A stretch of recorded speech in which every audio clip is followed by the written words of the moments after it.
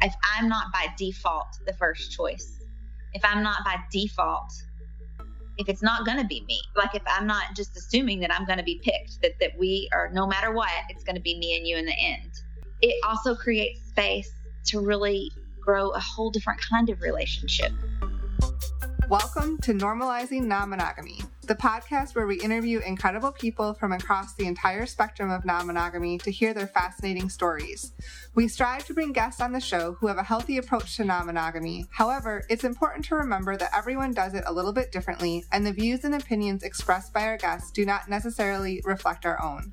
Additionally, we produce this show for entertainment purposes only. Please be aware that we aren't doctors or therapists. Consult the medical professional for anything regarding your health that you might learn about on the show. Enjoy! Welcome to episode 72. We're Emma and Finn.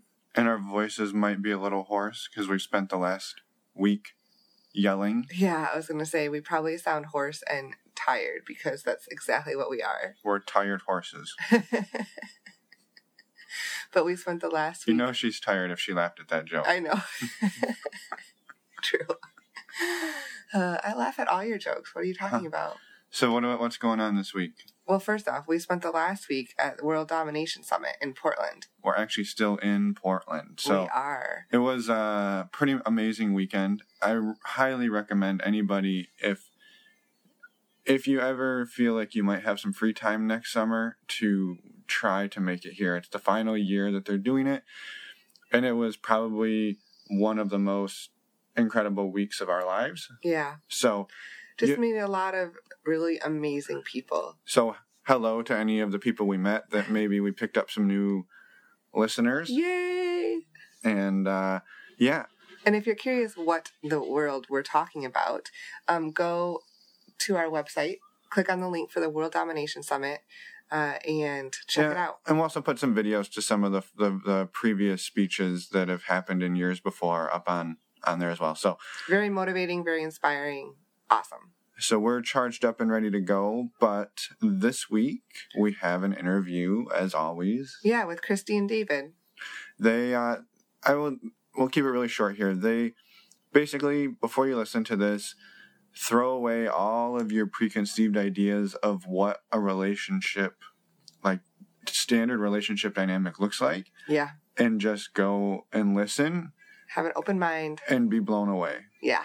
So I will say that. I will also say the audio has a few spots where it breaks up throughout, but it's like a word here or a word there.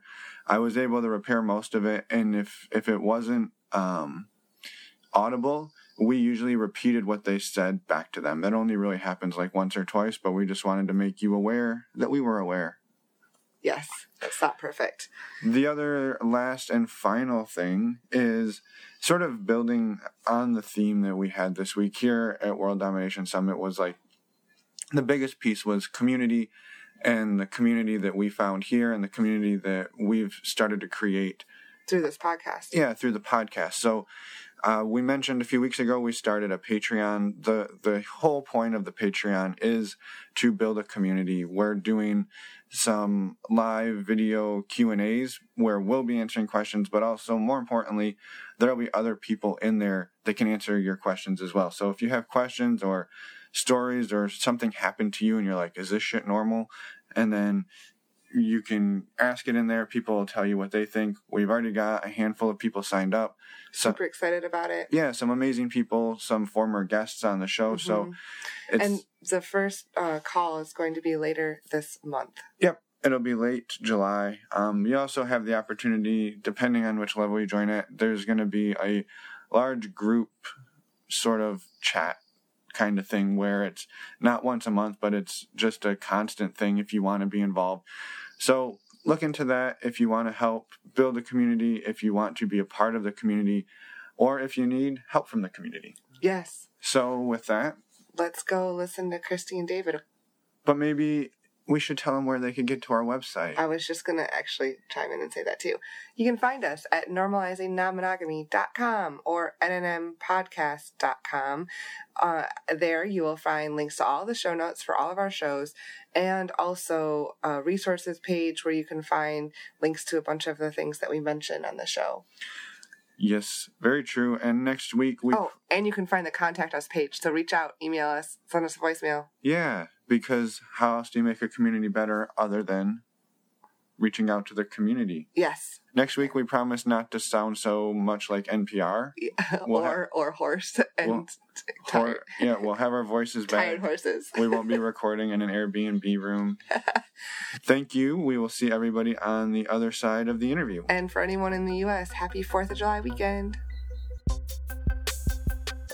Give it a go? Yeah. All right. Well, welcome, David and Christy and David. Yes, and Maggie. And Maggie the dog to the podcast. So you guys reached out to us a little while back. You were referred to us by a former podcast guest, Jason of Jason and Val, episode 46. Yeah, just plug the episode. Just plug in it. So yeah. Every chance. Yeah, absolutely. On your own show. So maybe, do you mind telling us and the listeners a little bit about who each of you are? Sure. Start. Okay. We are married. We've known each other since we were 17. Awesome. He was my little sister's best friend. But after high school, we kind of went our separate ways. We always knew sort of about each other from my sister. We kept tabs on each other. We kept asking about each other, but we never really talked. Over several years. And then we reconnected when we were 30, 6 or 7 years ago. We both were going through divorces. And it was how we started. We had each other at a time of transition in both of our lives. Our sister hooked us up because she knew both of us needed to get laid. So I was talking to her sister, going through my divorce, and her sister happened to be in Japan at the time, so out of country. So I'm messaging her through like Facebook Messenger or something like that. So you should talk to Christy. She's right down the road from you, and she's been there, and that way you have somebody close by to support you, and you should talk. I had seen Christy probably 3 times over the past 5 years. Mm-hmm. And 2 of those had been in the previous 6 or 7 months, just because we happened to be running into each other. And that's all she told me, was you should talk to Christy. Right. And at this point, you said you were both kind of going through divorces and... We were both going through bad divorces, but I didn't know she was going through a divorce. I got no information, and then I found out that Brandy had given Christy all of my information, just laid it all out, because she's a sister. So she's like, here's everything you need to know. And so I show up to talk, and... Yeah, so Christy knew everything about you, and you didn't know anything about her. No. So that's how it started, right? We were just gonna, have a hookup, and then... The cat made an appearance. The cat made her appearance messing with my mind. And go our separate ways, and but we just connected, and it's so cliche. I feel this is the roll your eyes point, but I fell in love with him in a day. I fell in love with him in a day, and I knew okay, well, this is all those plans have just now changed, and we just went for it. But because we were both coming from the relationships we were, and going through of relationships, we really from the beginning had let's not do what we've done that doesn't work. Right. Not do the things that we've clearly done it not successfully. So let's set ourselves up for being successful. And one of the things is, I have 100% fail rate at monogamy. 100%. I've been a serial monogamous since I was 16. Well, not monogamous. From 16 to 30, I was a serial monogamous, and I just failed at it. Eventually, something would happen at some point. I would with someone else. I would have an affair. I would have an emotional affair. something would happen and I would be unfaithful to that relationship. And I had the exact same story. So we were like, that very early on became a part of our conversation. So David, you had also sort of gone through the same progression of having many partners and then cheating on them or having an affair of some kind. And I was a very bad monogamist, and I was a very unethically non-monogamous. I had never had a relationship since I started having relationships that I did not cheat on, with like one exception. And that exception only existed because I didn't have the opportunity, if I'm being completely honest. Like, there wasn't a single relationship ever that I hadn't. And so when we said, okay, this is serious, how do we want to handle our relationship? We started off with, we can talk about any fantasy we want. We can bedroom and sex and all of those things are sacred and safe. And so we don't even have to be the star of each other's fantasies, and we can talk about that and share that. Mm-hmm. Started off just sharing fantasies, testing the water, and had nothing but good responses. And then I can't remember the exact order, but after we had moved out of the hometown in middle of nowhere, small rural Arkansas, we ended up in less middle of nowhere, rural Midwest, that no one knew us. So we got on Craigslist and we answered a Craigslist ad. Bad. It was a bad with a couple, because we were in a tourist. I was in the tourist industry, and we were in a tourist town. Okay. Some people coming through, and we answered a Craigslist ad for somebody from out of state who was coming through. And it was a bad thing. It was weird. It was. And then you were their tour guide the next day on the. Yeah. So on that, but like, it really I think the key was like we were very honest with each other about the things that we had in our past that were, that we considered unethical from the beginning. And we also, like I said, like David said, our bedroom being a safe space was key, because that's really where it came from. That's where we started talking, like when other people started appearing in our sexual fantasies and the other person was responsive to that and not shameful for that, then that kind of opened the door of like, well, we can talk about this more. And then it would come from there, like, well, we could actually do this, Yeah. And so when, go ahead. I was saying, how long have you been together, but when you moved and started bringing someone else actually in? A year. Right at about a year when it was actually someone else. And those were... The first two experiences were awkward and weird. Third one was amazing. Because it was a friend. It was a friend I trusted very well. And it was a great experience. And then we're still great friends. So it was a friend, and it was a good experience that we remained friends. And so then it was like, oh, okay, this can be. So we do like it. We do want to do these things. We had just had bad choices to begin with. Right. Yeah. Maybe Craigslist isn't the best place to look. No. Was there any issues, like, so you both knew that each of you had struggled in the past of being faithful, and then to take that step of like, well, let's do it. Let's explore this now together. Was there any concern that like the lying and cheating would start to happen again, or was it sort of like, well, now that it's open, I don't have to do that? Well, that's kind of, we from the beginning had like radical honesty with each other. Like that was part of a, let's do it. What we did wrong. We know what we've done wrong and how we've totally fucked things up.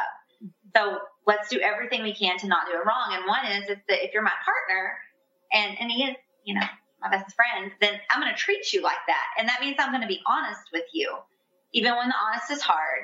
And if I'm hiding something or I feel the need to hide something, that's a sign. That's something that should be a big red flag that either we need to go back to the table and talk about something, or I'm stepping out of what we've negotiated as good for our relationship or ethical. So we had that as the core, and we kind of had that in all areas of our lives, not just sex.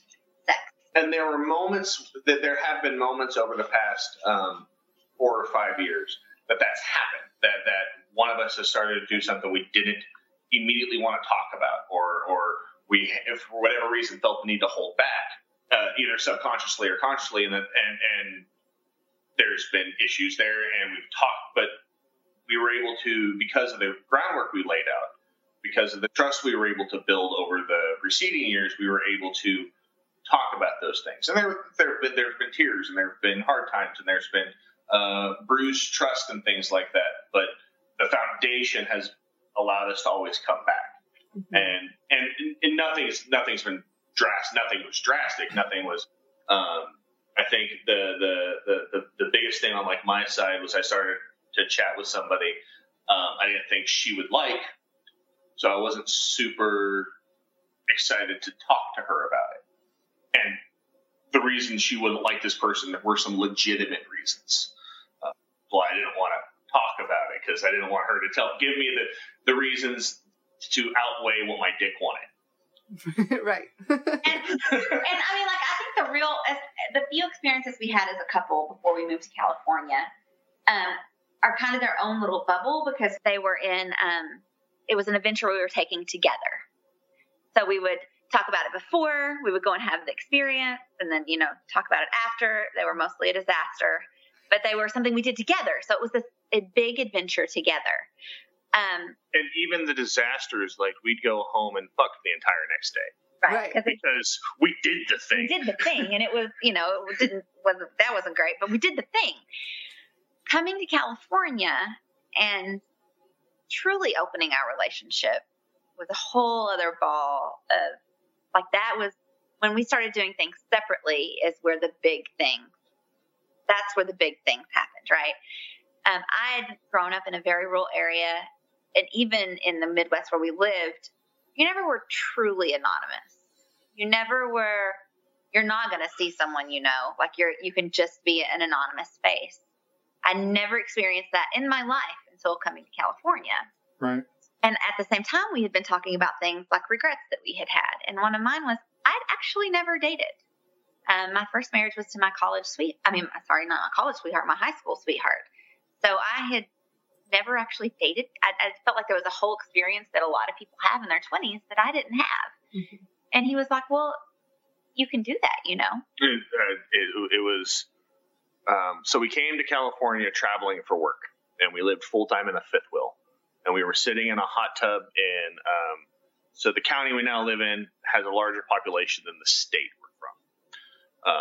And so true anonymity. And we're sitting in the hot tub, and we had just discovered the local kink community. We had just started doing like shibari and stuff like that. Mm-hmm. And that happened first. No, it didn't. Did it? Okay. No, it didn't. We had been talking about discovering the kink community. We just hadn't yet. It all happened right at the same time. We were sitting in a hot tub. It's okay. It's all about the same time, yes. Right? Like in general. It was like the end of November was when we like started doing open, and then the beginning of January is when we started. You are better at dates than I am. It's a side effect of dyslexia. So I'm really bad on dates. It's all good. So anyways, we're sitting in a hot tub and we're talking, and she says that. She goes, I've never dated. And well, dating sucks, but put Tinder on your app. He was like, dating sucks, but you can do that. And I was like, well, okay. And that's when I found out dating sucks. But this time we didn't have any language. We didn't know what we were doing. We were like, well, we're open. Yeah. Right? We're fucking around. Well, so because when you were in the Midwest, it was only together, only other couples. It was it was kind of more your traditional swinging. Experiences. Yeah. Yes, it was much closer to swinging. Yes, it was much closer to swinging. It was a handful of experiences. It was absolutely together. Yeah. So two quick questions to clarify some things. The first is, was the hot tub in the fifth wheel? Because that would be cool. No, the RV park. The RV park we're staying at. Yeah. Fair enough. I figured as much. But that would be a hell of a fifth wheel. Yeah. And a hell of a swinger ride. Yeah. Right. The other one was Christy, you had said that you were sort of a serial monogamist, but then you also said you married your high school sweetheart. So I guess how did those line up time-wise? Or was it just like throughout high school? It was just like... Yeah. So, like, I dated a couple of people early in high school, and then, like, my first husband, we started dating when I was 16 and got married. And then I immediately went into the relationship from my first husband to my second husband. Dave was actually my third husband. I'm not good at the husband part. Better now. Better now. But, and then I was in that relationship for 10 years. Okay, that makes sense. My first, like, my marriage with my high school sweetheart was incredibly brief, and I've lost touch with him for years, but he was a great guy. We just should have broken up. But I thought, in all of my 18-year-old wisdom, that getting married fixed things. Yeah. If we were married, problems would be better, right? Marriage is going to make us closer. You don't know any better. It's going to fix it. We'll just get married. I'll think, thank Christ we didn't have a child to fix the marriage. But I got married to fix the relationship. That did not work. It was a short marriage. We were not together that long. Okay, makes sense now. So you got now to experience the dating, and turns out it wasn't what you'd hoped it would be? Well, it was exciting. It was fun. But, we had this typical path of, like, I think a lot of people, when they open, they have all the rules. We had all the rules, right? Like, rules about when and where and how and texting and calling and all the things. And the experience was incredibly painful. I got stood up 3 times in a week. She got stood up. And I got stood up 3 times in a week, and it was just, but I also, wasn't always stood up and was having, like,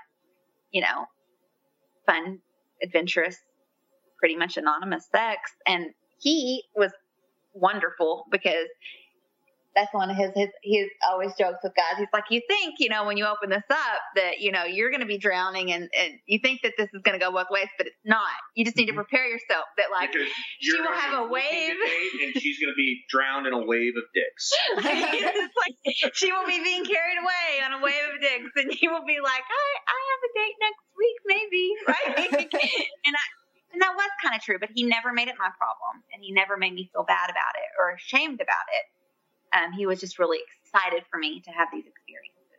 And it made our sex life even hotter. Like, she'd come home talking about the thing, and I'd be like, oh, you're such a dirty little slut, and we'd roll right into it. Which works for me and works for us. And so then it would become a whole other thing, right? So that happened, but very quickly, the rules started going away. Because the rules went away, like, almost immediately. Not all of them, but so many of them. And what was funny is, like, rules I'd make. So, like, I had a rule that a guy couldn't put his hand on her throat. Because safety also issue. Kinky. So we're kinky. Because at the same time we were entering the kink community and doing a lot of stuff and learning all about that stuff. I said it like it was about protecting her, and really it was about keeping something exclusive for me and shielding my insecurities. And then I had to come to her after a night with a girl I was getting kind of serious with and be like, so in the middle of sex, I felt my hand keep wanting to go to her throat, so let's talk about that rule. Yeah. And then, like, she had a rule for me that I don't remember what it was now, but it was a don't do this thing, this thing's mine. And then she had to come to me later when she was with somebody and it was getting serious with, so let's talk about that rule I made. That's how it happened. Like, there were two things that happened with rules. One was that we wanted to break the rules we made. Like, I would make the rule, that's mine, or you can't do that, or I feel threatened by that. And then one of us would be like, so, that rule that was really important to me, can we talk about that? Because that kept happening rather quickly. And also, we started to realize these are actual people that you're having these encounters with. They're not just objects that you're having sexual experiences with. These are people, and they have their own feelings and thoughts, too. And so it's super unfair to make things involving other people that they don't consent to. They weren't consenting to those rules. They didn't know anything about them. Right. So that kind of started to feel bad. It felt bad. Yeah. Well, and so you kind of transitioned from, like, swinging together in the Midwest to now exploring sort of individually, but you were out on the West Coast. But it sounds like it was still very much a sexual sexually driven thing. It wasn't necessarily looking for long-term partners, or I guess It was Initially. all about sex. I was very open and straightforward about that I'm just looking to fuck. I'm looking to fool around. Like we had said, we had also joined the kink community right about the same time, a couple months after, and we had made an amazing friend. We had just recently met. Her name's Sharon, and she's been. They're now partners. Yeah, she's my girlfriend. But at the early stages, they were just friends and kind of mentors in the kink community. They had been around for a long time. And we were talking about our experiences, and she goes, well, what do you know about polyamory? And I had never heard the word before. I'm like, what's that? She goes, well, that means that you can have deep, meaningful romantic relationships with more than one person. I said, oh, that's not fucking me. Like, that's not me. I can't do that. I mean, I'd be all right if she did, but I'm just looking to get laid, and I'm not going to love anybody else the way I love her. She's my best friend, and a bunch of not going to happen, never going to happen. And a month and a half later, I find myself with somebody going, oh, shit. Yeah. I might have stuck my foot in my mouth. Yes. Yeah. So. And I wasn't trying to change the directions from the rule conversation to the relationship dynamic, but I think it is, I think, a lot more common when it's more about the sex, that it's easier for people to want to put those rules on because it's just sex. And you're like, well, yes. Don't do this sex thing and don't do that sex thing and don't do this sex thing. But if it's a relationship, you're more like, well, go have your relationship and you create what you're comfortable with, and I'll be over here and we'll have our dynamic and you can have that dynamic. So I felt like the two kind of went together, where it's like, when it's just sex, it's much easier to slap rules on it and say, well, don't do this, don't do that. But when it's I guess deeper, I know that's not necessarily always true, but when it's a deeper thing, those rules are likely to get dissolved. And it sounds like that's. Yes. When you take it out of the box, that's when I think it starts becoming.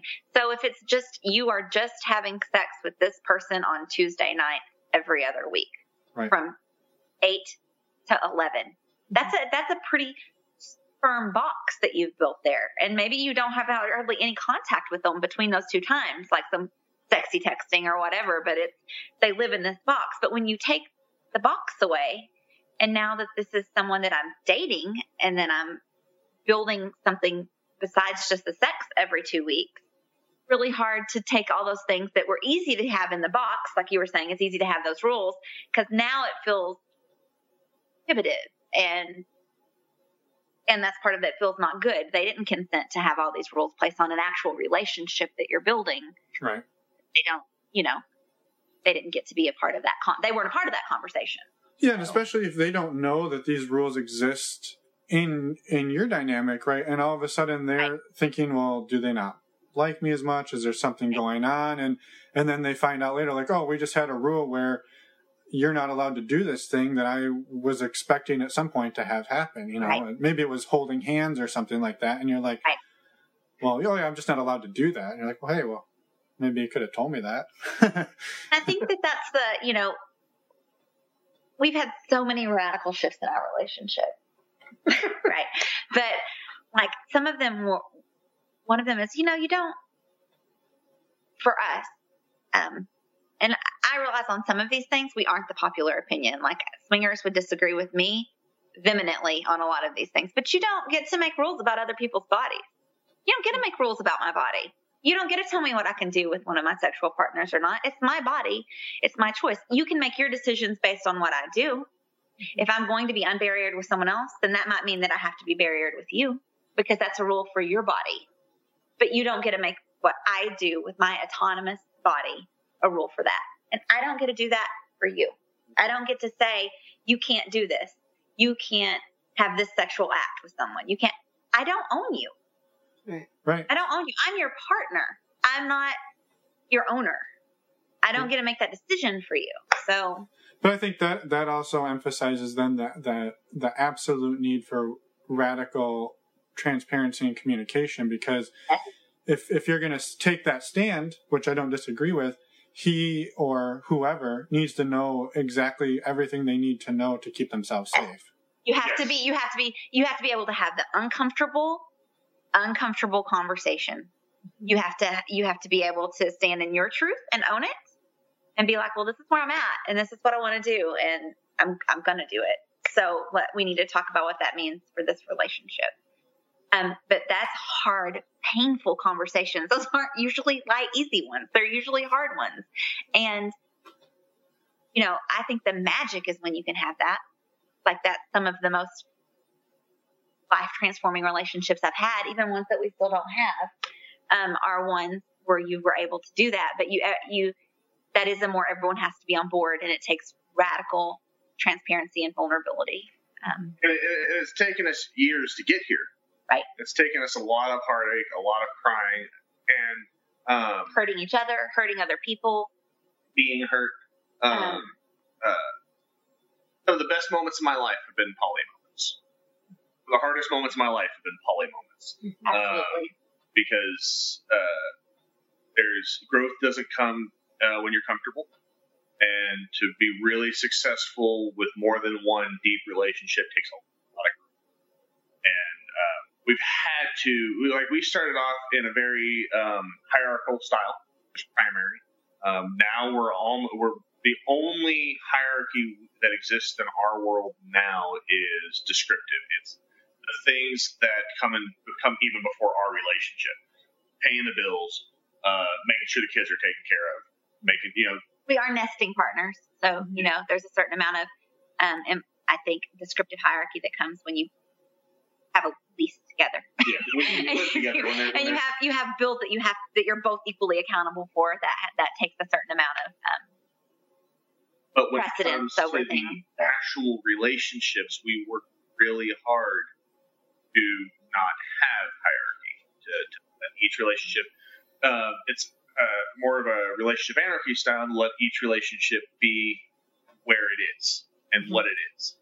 And that's been just recently. We had to start. I had to start walking my own talk. I hadn't had to do that for ever. I never really had to test that. I'm perfectly happy with somebody else being on an equal playing field as far as I am with how she loves them, how much time she spends with them, all those things. And then she met Jason, who is the one that told us about you guys, and then I had to walk that. And that was amazing. It was amazing and terrifying all at the same time, because compersion is really easy for me. Jealousy has never been a big issue for me. Envy sometimes in my own insecurities, but I'm really good at seeing that stuff's coming from inside me and it's for me to deal with. I'm lucky that way, I guess, because that didn't take a lot of work. I was just really naturally good at it. But then because she had fallen in love with Jason in the same kind of way that she fell in love with me, and it was reciprocated, and that relationship was growing very similar to how things had grown with me and her.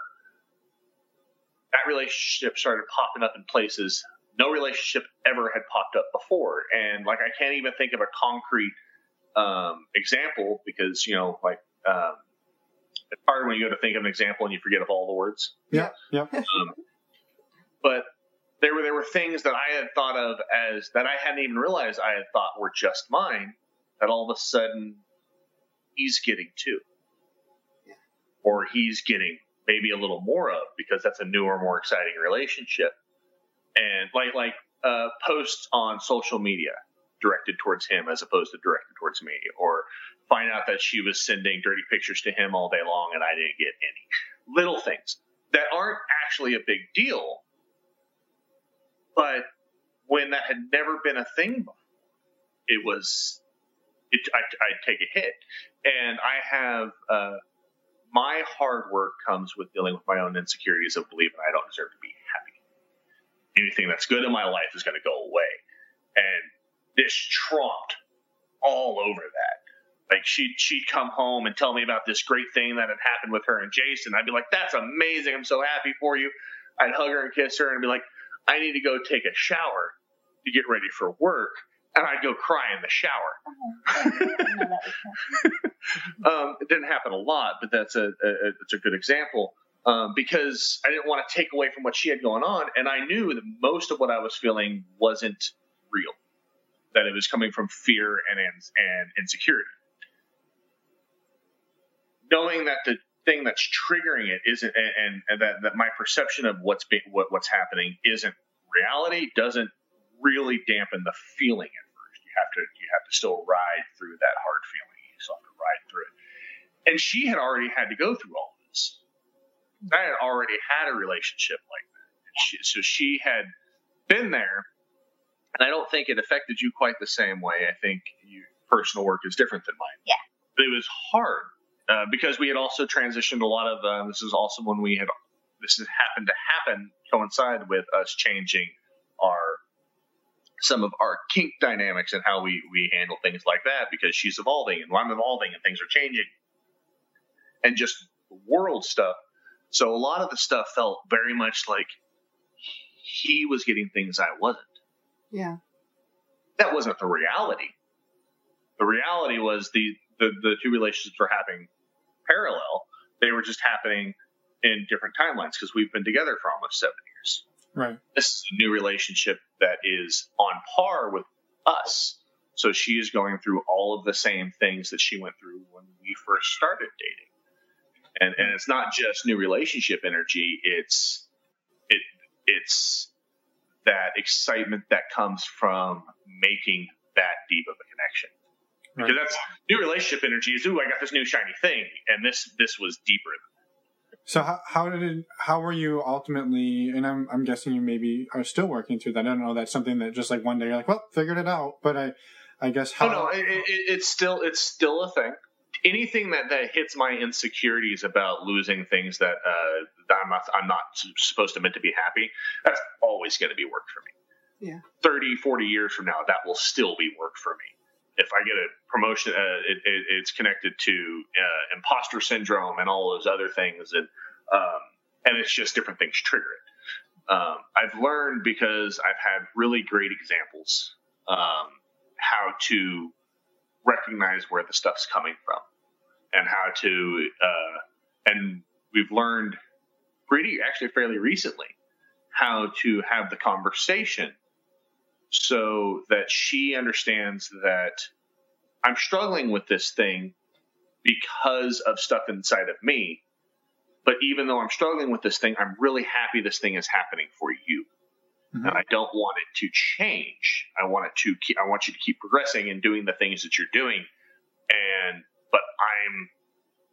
But if you see the flag, because we know each other so well, we can't hide emotion from each other.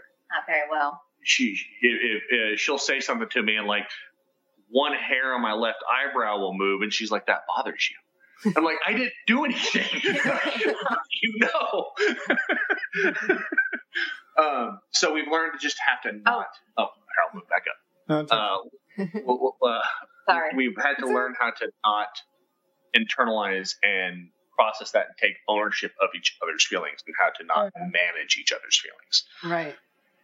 Well, and I appreciate you bringing that up, of the fear of, not realizing that you need to be happy and it's okay to be happy, and because that's something that I don't think is talked about as often. And so thank you for opening up and sharing how difficult that is. It can be really hard. Yeah. And you know it.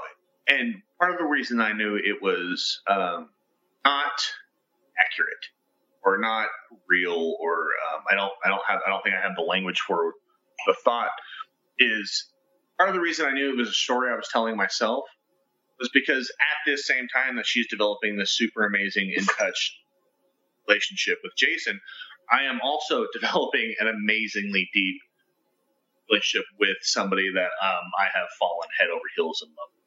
So it's not like it's just her and I'm at home twiddling my thumbs. It's just when the thing hits. When an emotion gets triggered, it gets triggered. Right. And so you have to deal with that. And I believe triggers exist to be triggered. Yeah. I don't want to run and hide from it. Let me experience it. Let me go through it. Let me come out the other side, because if I'm trying to hide from something, then I'm limiting my experience in life. Yeah. You have to work through it. You have to work through it. And I think, it was you having this experience. Like I've had other relationships since we've been together, separately from him, obviously. But my girlfriend and I've also, I'm pansexual, so I've really stepped into my sexuality since being out here. I've just realized I think pansexual is more what I identify with, but I've known I was what I call bisexual for years, but very closeted. My whole life, since I've liked women since I've liked men. I've had crushes on women since I've had crushes on men. I've had sexual fantasies about both, since I started having sexual fantasies. But I was super closeted. I was in the South. I am from a conservative Christian family. Really liked boys, so that was an easy option. One comes with lots of trouble, one doesn't. Right. So it was really coming into California that I was able to truly accept myself and step into my sexuality. So that's been a whole thing. But with my girlfriend, who's an amazing human, we were friends. We were friends first that just kind of evolved into this love. And so I think, it was a slow burn. And he's super close friends with her too. She's one of my best friends. So that feels differently, I think, than a new person that has these new intense feelings. So, I had a relationship that actually transitioned back to a friendship in January that had started in May of last year. A great guy. Timing and stuff just didn't work out for us and where we were in life, but still a great friend. And I loved him, but he was also a friend that we'd been friends with for years that just became another. But my thing was, I think that I had seen him meet someone, have this amazing connection with someone, and I had watched him fall in love. So I'd had that experience. I had seen the big feelings from early on, intensity, and watched him go through all that. So I think that you just really seen that happen. Yeah. So that's been. You're much more of a slow burn than I am. Yeah. So I think that for him to see me being in a place I've seen him, that I didn't realize that you were struggling that much. No. He's very good at. We talk about the things, but we try not to manage each other or each other's feelings, because two key things, a few key things that I've learned that has kept me sane through some of this. One is, it's not about you. It's not about you. Even when it's about you, it's not really about you. If I'm having trouble because he's seeing someone and I'm struggling watching him have any kind of casual physical intimacy with her, it doesn't happen. But when I did, that's not really about her. That's about my insecurities. That even though she's the catalyst of me having these feelings, those feelings really aren't about her. Right. I'm feeling insecure and I'm feeling threatened. So it's not about her. And just taking that and flipping that to myself and being able to say sometimes, it's not about me. This isn't about me. I need to quit making myself the center of this so that they can experience or have the growth that they need to have. Right. Yeah. Yeah, and I think it's something that it's a very difficult transition, I think, to make, right? I mean, multiple transitions that you've made, right, from being just the two of you for roughly a year, and then kind of doing the swinging thing together, and then kind of doing the individual dating, and then ultimately getting to a point where you've now you were this entity, mm-hmm. and all of a sudden you as an entity are now on an equal plane as you and other partners. I mean, that's not an easy place to get to. It's a lot of growth in 7 years and changes. So I feel like that's really difficult for me to wrap my head around and I don't want to say it's a downgrading of your relationship, but it's all of a sudden you were this thing that was sort of above everyone else. Well, it was the primary. Yeah. And now you've taken it and you're now equal with these other, and that's a crazy shift. It's kind of a mind fuck. Yes, it's very much a mind fuck. But it's also amazing. Yes, exactly. It's also I get it so much. I get to see someone else, like his girlfriend, Rebecca, who's just cool as chick. We don't have to like people that we date, that we each other date, and sometimes we don't. But oh my God, is it easier when we like them? Like that's just people. Yeah. Yeah. And we both dated people that the other has not cared for, and we've kept that separate as much as we can.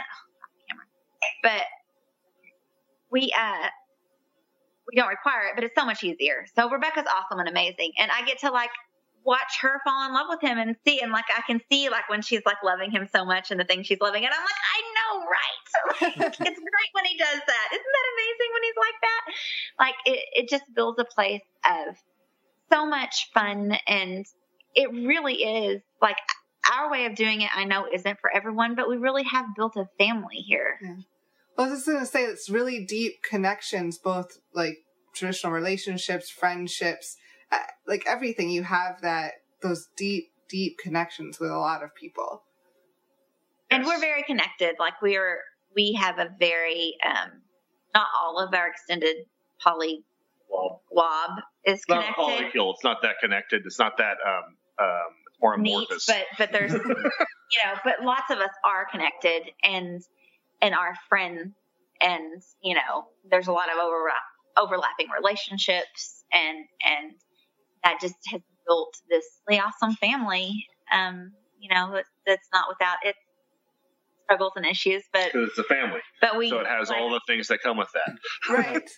Right. But and part of it is the challenge. Like if you remove the basis of primary and hierarchy in the way that we know it here, and you look at your relationship, if you take that away, if I'm not by default the first choice, if I'm not by default, if it's not going to be me, like if I'm not just assuming that I'm going to be picked, that we are, no matter what, it's going to be me and you in the end, it also creates space to really grow a whole different kind of relationship, because then there is actual zero where you're going to just take that for granted.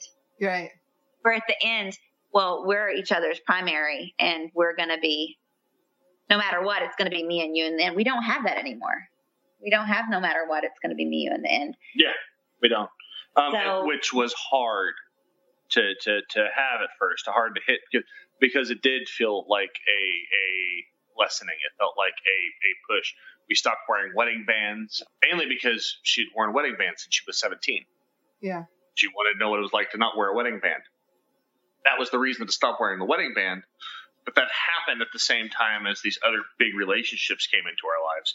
Well, I just want to say removing that hierarchy, listening to you both talk about it, it's very, very beautiful. And I think it's a wonderful relationship to talk about and to model, because it works for you, and it may not work for everyone, but it might work for others too.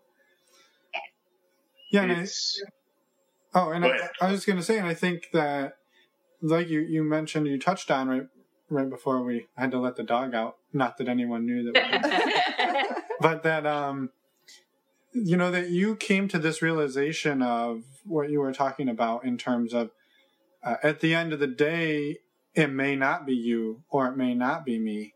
And that you came to that realization, but not necessarily at the same time, right? Not that you both had a relationship that you felt that way. And so I could see that being extremely difficult for the person who was not feeling that way. And then the other person all of a sudden is like, yeah, I'm kind of there. And you're like, well, I'm not. So arriving there at two different times that's a very, I can imagine that's a very difficult place to arrive at together, and doing it asynchronously can't be easy either. You go first. It was incredibly hard. And I failed miserably at some things at the beginning, and I did make it your problem. I think that some of the growth that I've went through, because I've totally fucked up and fucked this up and not reacted well and had horrible reactions and made things his problem that were not his problem, that were mine. And I think it's learning what's mine and what's the work I need to do.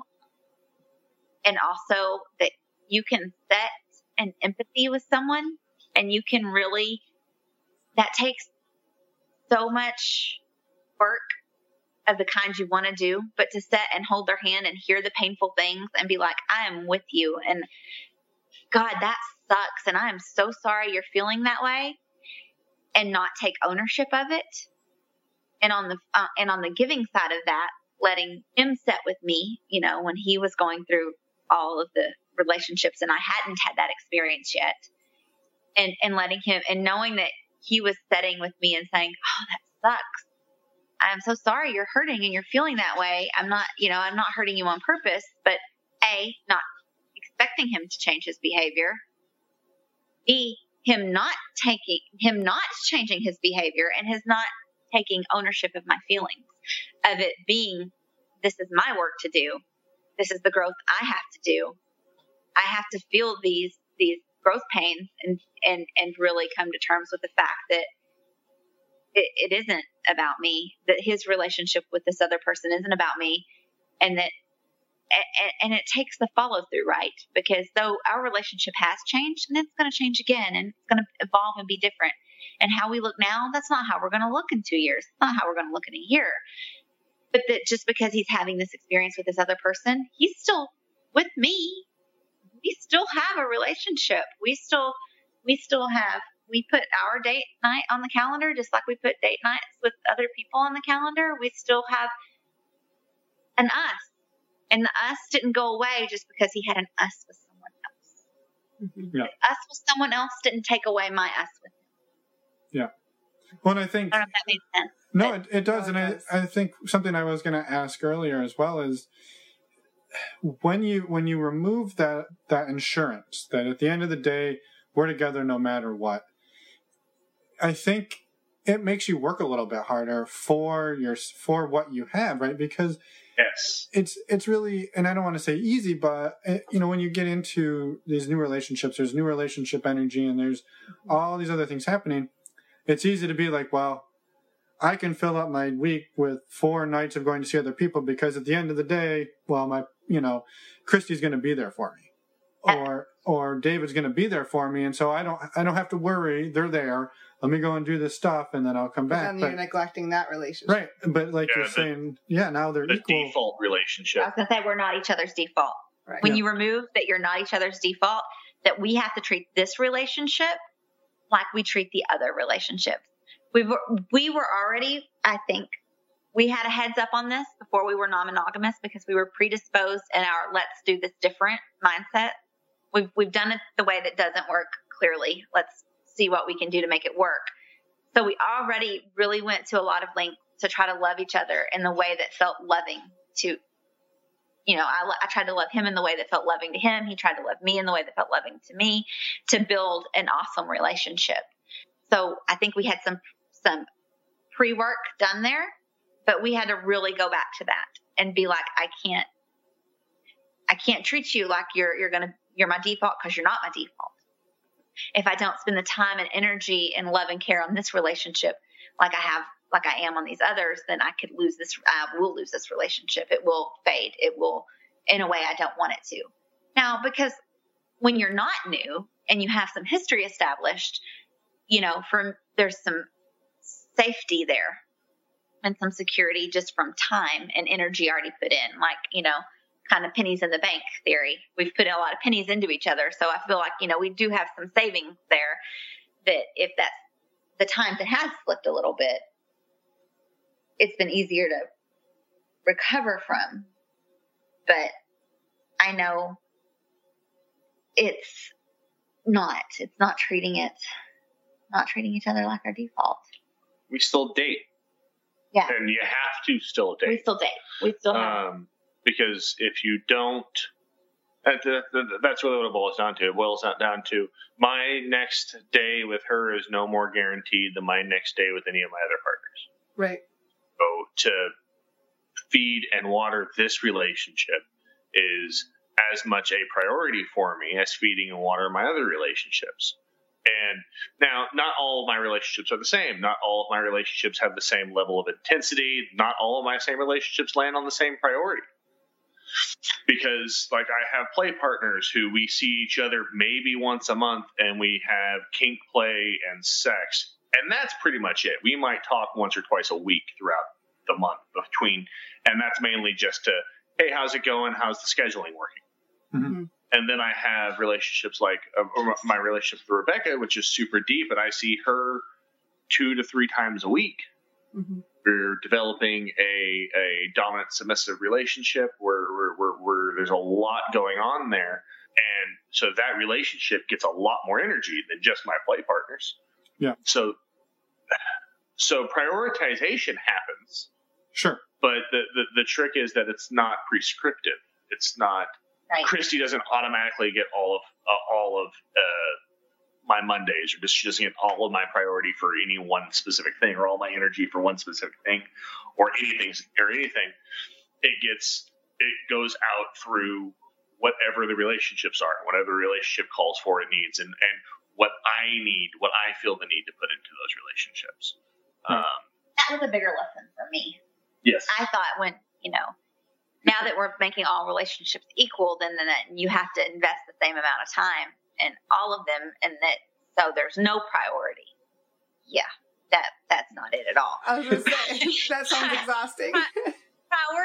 Which is what to me, I was very, like, my little mind was like, well, okay, so we're going to treat them all equally. Well, no, not all relationships are created equally, and they don't all want equal from me. Right. I have someone that I date who is an awesome guy, and I love the time I get with them. We see each other maybe once every 6 to 8 weeks, and I love when I see him. He's part of our extended network, and it's great, but like, he doesn't want more from me. He does not want the energy that I put into David and Jason and Sharon. He no thank you, I think would that would freak him out. So it's like being able to see, like, well, no, that there's still going to be priorities. There's still going to be people who you are going to prioritize your time for. Yeah. And just owning that and owning when it's, I think it's been hard for me owning when it hasn't been you. It has only just happened. It never happened before. Never happened before. And he came to me a couple months ago, and he's like, I'm not your first pick right now. It comes down between me and Jason, and you can only pick one. Like, you have one night a week off this week, and it's me or him. And I was like, and for me, and that was true. And actually. she went dead quiet. I could see it on her face. She wanted to tell me I was wrong, but he wasn't. That was the truth. And what I had come to be, I had decided what I wanted to believe before having that conversation. I wasn't there yet, but I had decided this is where I was going to be. So I was going to fake it till it was real. I looked at her and I said, just because you want him more doesn't mean you want me less. Like, you don't want me less than you did last week. You don't want me less than you did 6 months ago. You just want him more than that right now. Like, our relationship, to use the word you used earlier, our relationship, while hasn't actually diminished, it might feel like that. It might look like that. But that's not what's actually happened. It's just, in comparison right now, not as big as Jason.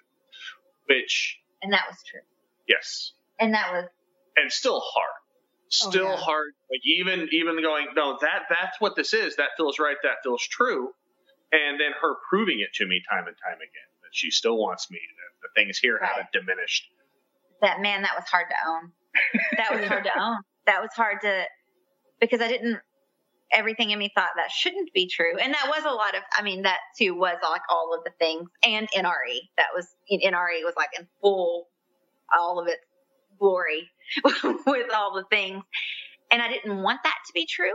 Like, I wanted to be able to be like, no, you're wrong. But like, clearly my face said otherwise. And I was like, I think you have moments where you just have to own it. It's where the rubber meets road. It's where all the things that we talk about, and we had talked about all of these situations, because we talk about, you guys run a podcast, so I know you guys talk about like non-monogamy stuff and doing things differently all the time. We talk about this shit all the time. And so we talked about all these situations, but we hadn't lived them before. Right. And it was like a rubber meets road moment where I'm like, I have to own this. I have to own this. I am doing a disservice to him and to us and to our relationship if I don't be like, well, right now, today, on this day, I don't want you less. And I don't want less time with you. And I don't want less of us. And I love us and I love where we're at. And I'm still invested in us and I still want to grow us. But yeah, you're feeling that. And that's not false. Right. Yeah. So that was really hard. So if I was going to give one advice to people going into this relationship, this style of relationships or any style of non-monogamy, but especially this style, which requires such a large amount of vulnerability and trust, is you have to learn how to assume good intent. Because if you can't assume good intent with your partners, why the fuck are you with them? Right.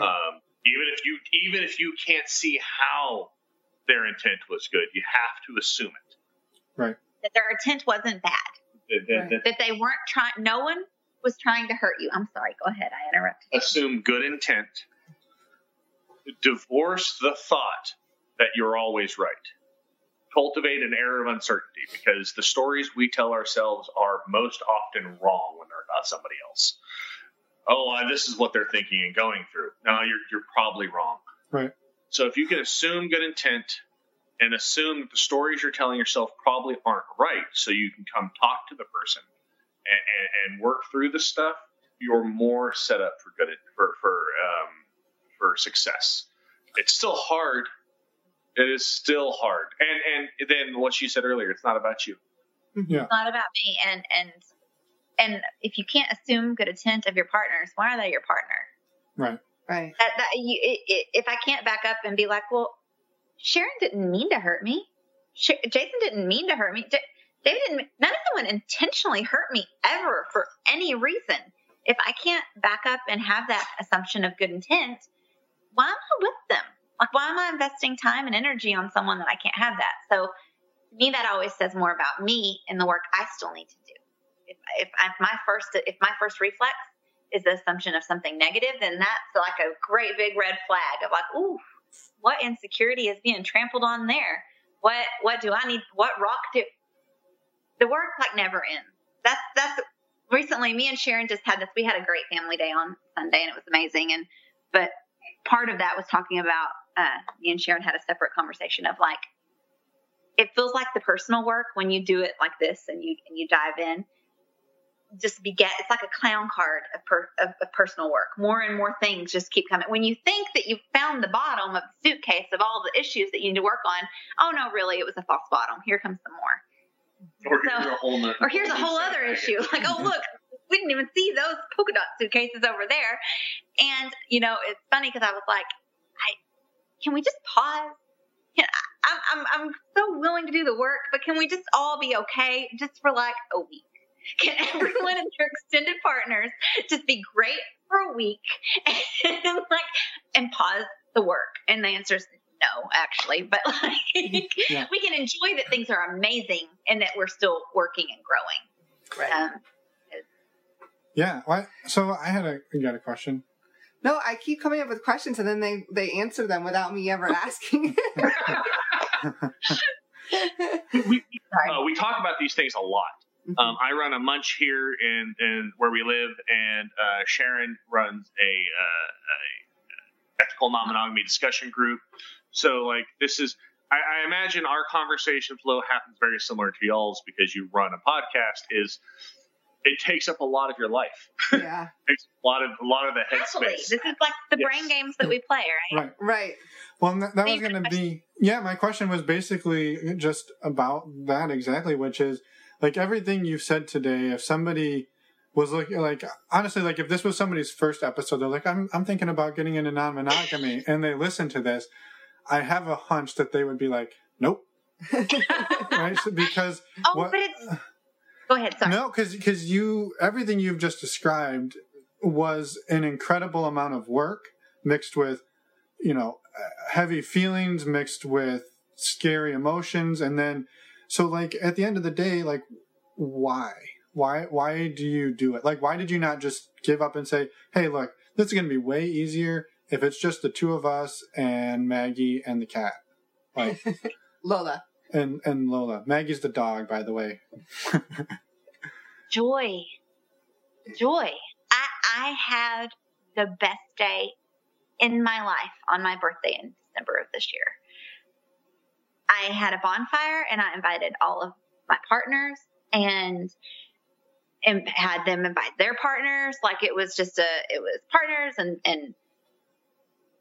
because we haven't even mentioned there's other people in our lives. Like I have a couple that I've seen casually and they were invited and partners, my metamors were invited and the extended polyglob was invited. The ocean was so, I love the ocean. I grew up landlocked and it's like a magical thing for me. And I just wanted to have a bonfire and spend the day and just have all the people that I love there. And actually, Jason and I had only been dating like a month for the love stuff. It was early, but he came too and brought someone and everyone showed up and they were all there and everyone, it was so happy. And it was so, I could just see all these different people interacting. Some of them didn't know each other. Some of them had never met. And I was what connected all these amazing people. There's amazing people in my life. There are amazing people in my life that I get to know and get to share life with. And to see them interact with each other and talking and laughing. And then I flutterbugged around and like would go in here and then go over there. But like to see that was truly the best day of my life. And it's still, even now I get all the warm fuzzies about it. Mm-hmm. And that's why it's the joy of it. Like my life is so much richer. I don't, it feels so limitless.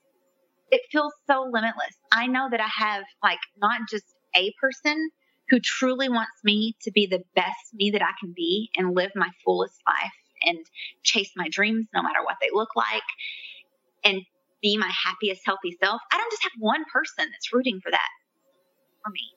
Mm-hmm. Want that for me and who are there for me and who celebrate me and who sit in heartache with me and who sit in the hard times with me, write me and lift me up. And I wouldn't trade that. It's worth all of the, because like I also tell people, like you think it's going to be all the fucking, it's not going to be all the fucking, it's going to be on all the talking and processing. You're going to talk and you're going to talk and you're going to talk some more. And when you think that everyone's done talking, no, someone else will have not processed something. So now we're going to process it. So get ready. It's not all the fucking, it's all the talking. And it's true. Well, worth it. It's this life is so much more than I imagined it could be. It feels so much richer and fuller, and I get to love these people. I get to love these people and share their life, and I don't know of a greater adventure. Mm-hmm. That was very well said. That's a good answer. I should have went first. Good luck. Can you fix that in the editing? Can I go first? No problem. I don't want to follow that.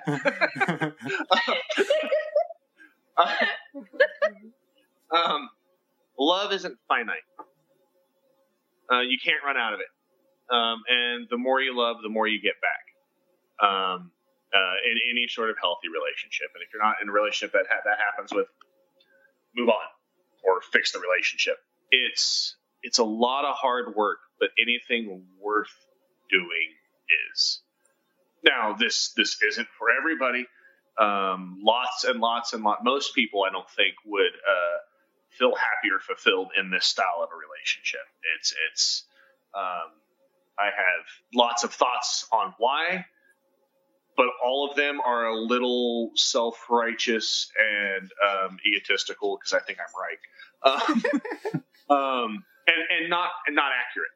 Just because something's right for me doesn't mean it's right for somebody else. It's just that's the background I grew up with. So if I think I'm right, then I'm right. The work is worth it because the work increases. It gets added. So for every partner I have, there's added work. But the reward is exponential. The reward grows much bigger for me than the work does. And that's what makes it worth it for me. She said it in a much better, more eloquent way than I did. But only because she went first. Yes, exactly. I get to love a lot of really amazing people. And I get to watch her love a lot of amazing people and be loved by a lot of amazing people. We also get more fulfillment and needs fulfilled because we're not qualified to fulfill each other's needs completely. She gets things with Jason she could never get with me. Or with Sharon, you don't have a vagina. I don't. That's the easy one. But you can give me a lot of things, but you can't give me a vagina. No. So. But we each get things from our other partners that we can't get from each other. We're not everything for each other, but we together build a world and a life with our people that we get everything.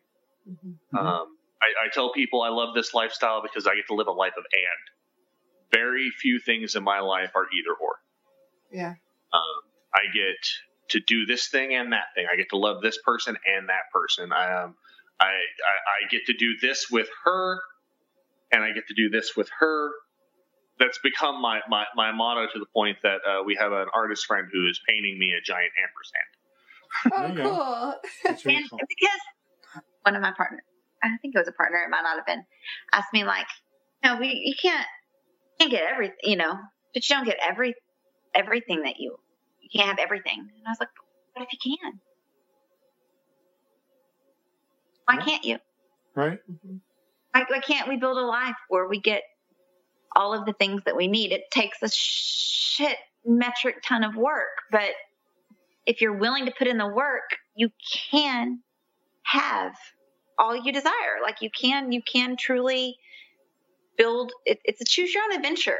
I think that this life, we get this, and I think it's a choose your own adventure. And if you're being honest, and you're being honest with people around you, and you're being ethical, and you're being vulnerable, and you're showing up, and you're willing to cry a lot, and setting way uncomfortable conversations and situations a lot, and work on yourself a lot, you can. You can build whatever you want. Yeah, I think maybe that's a good spot. Yeah. You got a question? Yeah, I had one more question, but I feel like this is such a good spot to end it on. Well, you can ask a question, and maybe there's a part 2 someday. We say that a lot. Well, I say that a lot. I got accused What does of our that. life look like in a year? Right. Yes. What's the question? So there are 2 questions, but it's kind of related. I know you mentioned children at one point, and I think some people that are in non-monogamous relationships are looking to potentially open their relationships. Having kids sometimes makes that more difficult because you are parenting together as well. And I didn't know if that's something that, or how have you worked through that? And I also don't know how old your kids are, but I have a 14-year-old, a 13-year-old, and an 8-year-old from my previous marriage. okay. Those are the kids we have. We don't have full custody, which makes things much easier It just does. because we get them through all their big school breaks. So summer, spring, and winter, we get the breaks. This past spring break, they didn't come out because they're hitting the ages where they don't always want to come out because they've got lives to do and stuff like that. They live about 800 miles away. Okay. This summer is going to be we only adjust our behavior to make it age appropriate. So like I don't make out with her on the couch in front of the kids. I'm not going to do that with anybody else. But if we've spent a whole summer with former partners who had kids the same age, and we'd all hang out and cuddle and snuggle on the couch watching Game of Thrones while the kids played, and equally touching each other.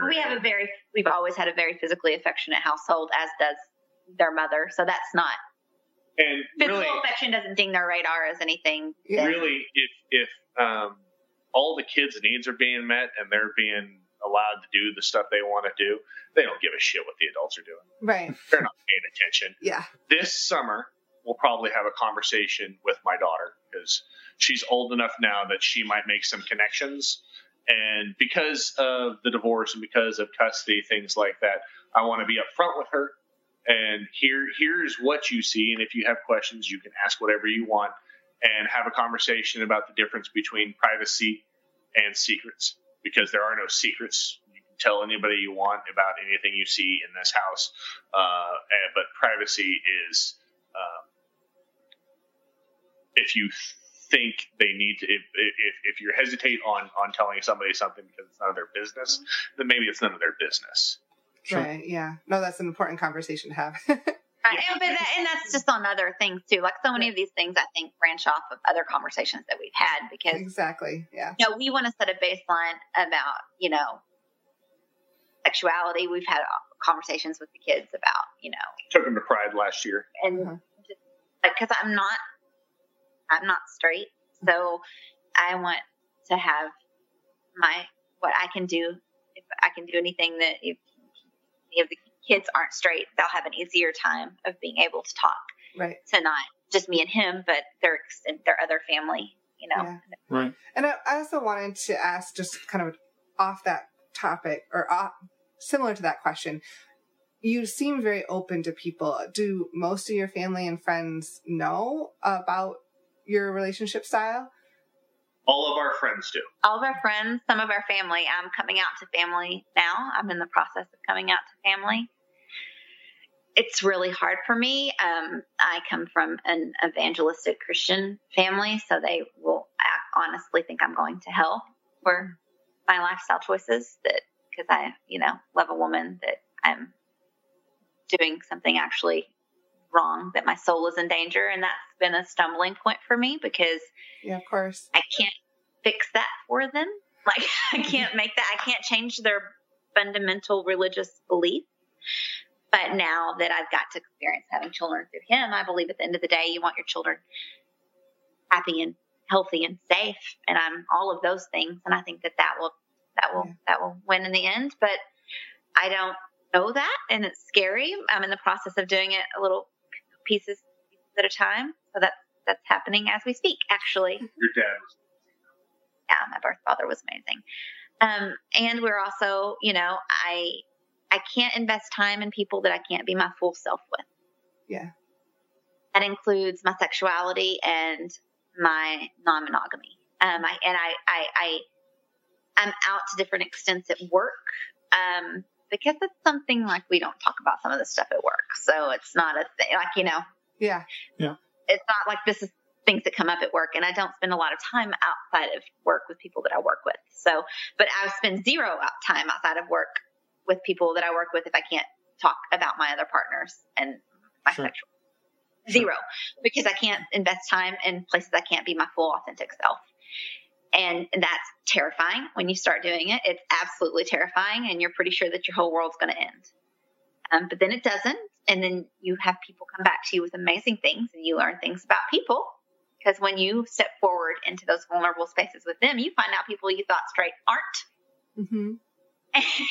And that, maybe other people had non-monogamous relationships, or if some style or the other, or, it's that step forward is terrifying. And you set the example and then they can decide whether they want to share with you, and it makes it easier to share with you. Yeah. And if you're the gossip this week, then you're going to be old news next week. It's how I try to look for it. As humans, we want the connection and we don't want the rejection. But I'm just not going to make the trade. My time is too precious to make the trade to be anything but myself in any space. And that's kind of where I've settled. But it's hard and scary. Yeah. But that also comes back to I don't think it all, to me, this is a whole other tangent. I'm sorry guys, but this all comes back to, I think, to shame. I don't think that I'm doing anything wrong. Yeah. I am not doing anything shameful. There's nothing in my life that I need to feel shame about. I have consensual relationships with other consenting adults that are loving and full and a huge part of my life. And nothing about that is wrong or shameful. If I treat it like it's something to be ashamed of, that's where the shame is coming from. I'm setting the example. If I'm keeping it a secret and I'm hiding it, then I'm treating it like there's something to be ashamed of. Mm-hmm. I don't want to do that. That's part of, I think, the normalizing part. The part of the normalizing part is that this is not something to be ashamed of. This is just a different way. It's just a different relationship style. And it's just a different way of loving. And if you stop treating it like it's something to be ashamed of, then you raise the bar for other people, because it becomes yeah, I am. Same Right. with sexuality. Like, yeah, no, I'm not. I am pansexual, and Right. because then that puts the bar in their back, throws the ball right back to them. Like, so what are you going to say to that? I'm not ashamed of who I am. Yeah. So that's now I'm leaving it to you. You're going to have to try to shame me for something I'm not ashamed of. Yeah. So Thank you. it's Yeah. hard. It's so hard, and I'm constantly challenged with it. I'm like truly constantly challenged. My girlfriend lives in a very close vicinity to where I work, and I wasn't out at all. I was out 0% at work. But when she moved to close vicinity where I work, it hasn't happened yet. Shockingly, I don't know how, but it absolutely will happen. I will run into people that I work with my girlfriend, and I'm physically affectionate with her in public because she's my girlfriend and I love her, and I'm a physically affectionate person. I'm not going to not show her physical affection in public out of fear of seeing someone from work. Ooh, that feels gross. And I'm not going to be with her and be on a date with her and holding her hand or kissing her or sitting next to her and see someone that I work with and adjust my behavior. How horrible. What a horrible thing to do to her. To tell her that she's less like that and that to reject her publicly like that. I can't do that. I won't do that. And that she was my, Sharon was my rubber meet road with coming out at work, where I knew I would not lie about who this person was, period. Right. I would not take that from her, no matter what. No matter that it would cost me being uncomfortable and being the topic of gossip. Yeah. And being talked about or having difficult conversations or feeling like people were talking about me. Okay. Yeah. I can get through that. I can't get through pretending that she's just a friend and knowing I could be hurting her by pushing her away. Yeah. Because that would be shameful, and you don't want to do it. Like you said, nothing you've done so far is shameful, and you don't want to start doing that just to protect your work people. Like, for what? Right? Make them to keep them from being uncomfortable because this is going to make them uncomfortable because it's different. No, that's not my job. Right. Yep. Yeah. Well, thank you for sharing that and for saying that, bringing up the whole shame thing too, because that's something that I think more and more of us need to be to really live by, because there is nothing to be ashamed about. So thank you. It's hard. Yeah. It is hard. It's very hard. Well, maybe we leave it there for today. And thank you both for sharing everything. It's like we talked about a lot. Is there anything that we might have missed that you are really wanting to get out there?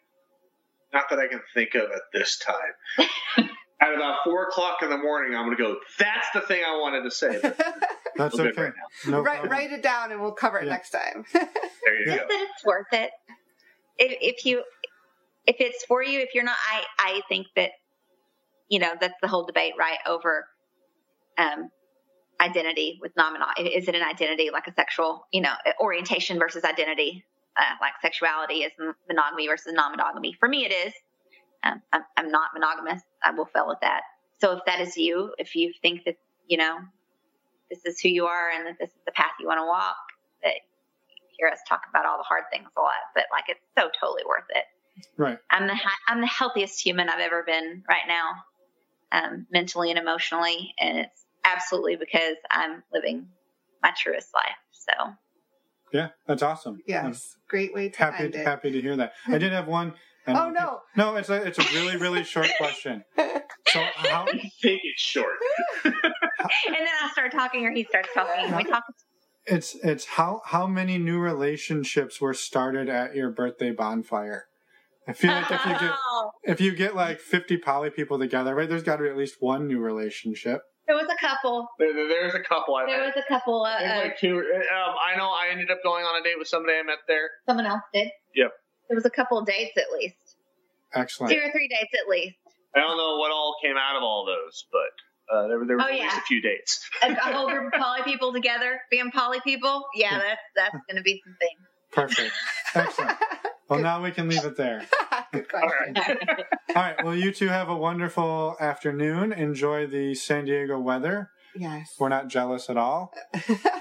And summer's coming. Summer's coming. It's freaking the middle of May. Summer should be here. So it's raining on us right now, so it's okay. Well, enjoy your day, and we will talk soon. Yes, thank you so All right. much. Have a good one. Thank you. You're going to go with welcome back? No, What are you going I to was do? going to say hi. Hello. So, as always, thank you to David and Christy. And actually, you know what? I don't know why we didn't mention this at the beginning because we forgot, really. Christy is the partner of Jason, who was on episode 46 with his other partner, Vel. So, another amazing interview. If you want to go check that out and hear more about Vel and Jason, it will give you a little more context into the Jason that Christy was talking about. Yes, exactly. It's a good call. We forgot to mention in the beginning. Sorry, everyone.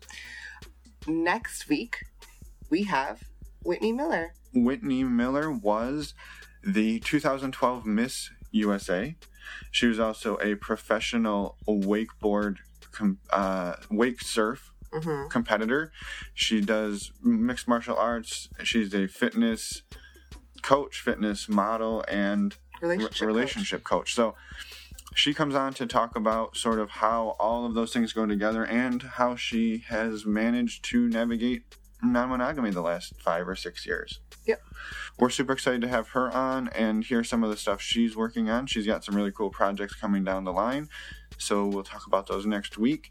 And with that, maybe I think that's it for this week. I'm going to go eat a popsicle. Oh, for your throat? Yeah. Smart. I think a milkshake sounds better. My Anyway, milkshake brings no, I know. I all the knew that. boys. I knew you were going to do that. Oh. All right. Anyway, find us again, normalizingnonmonogamy.com. Thanks, everyone, for listening.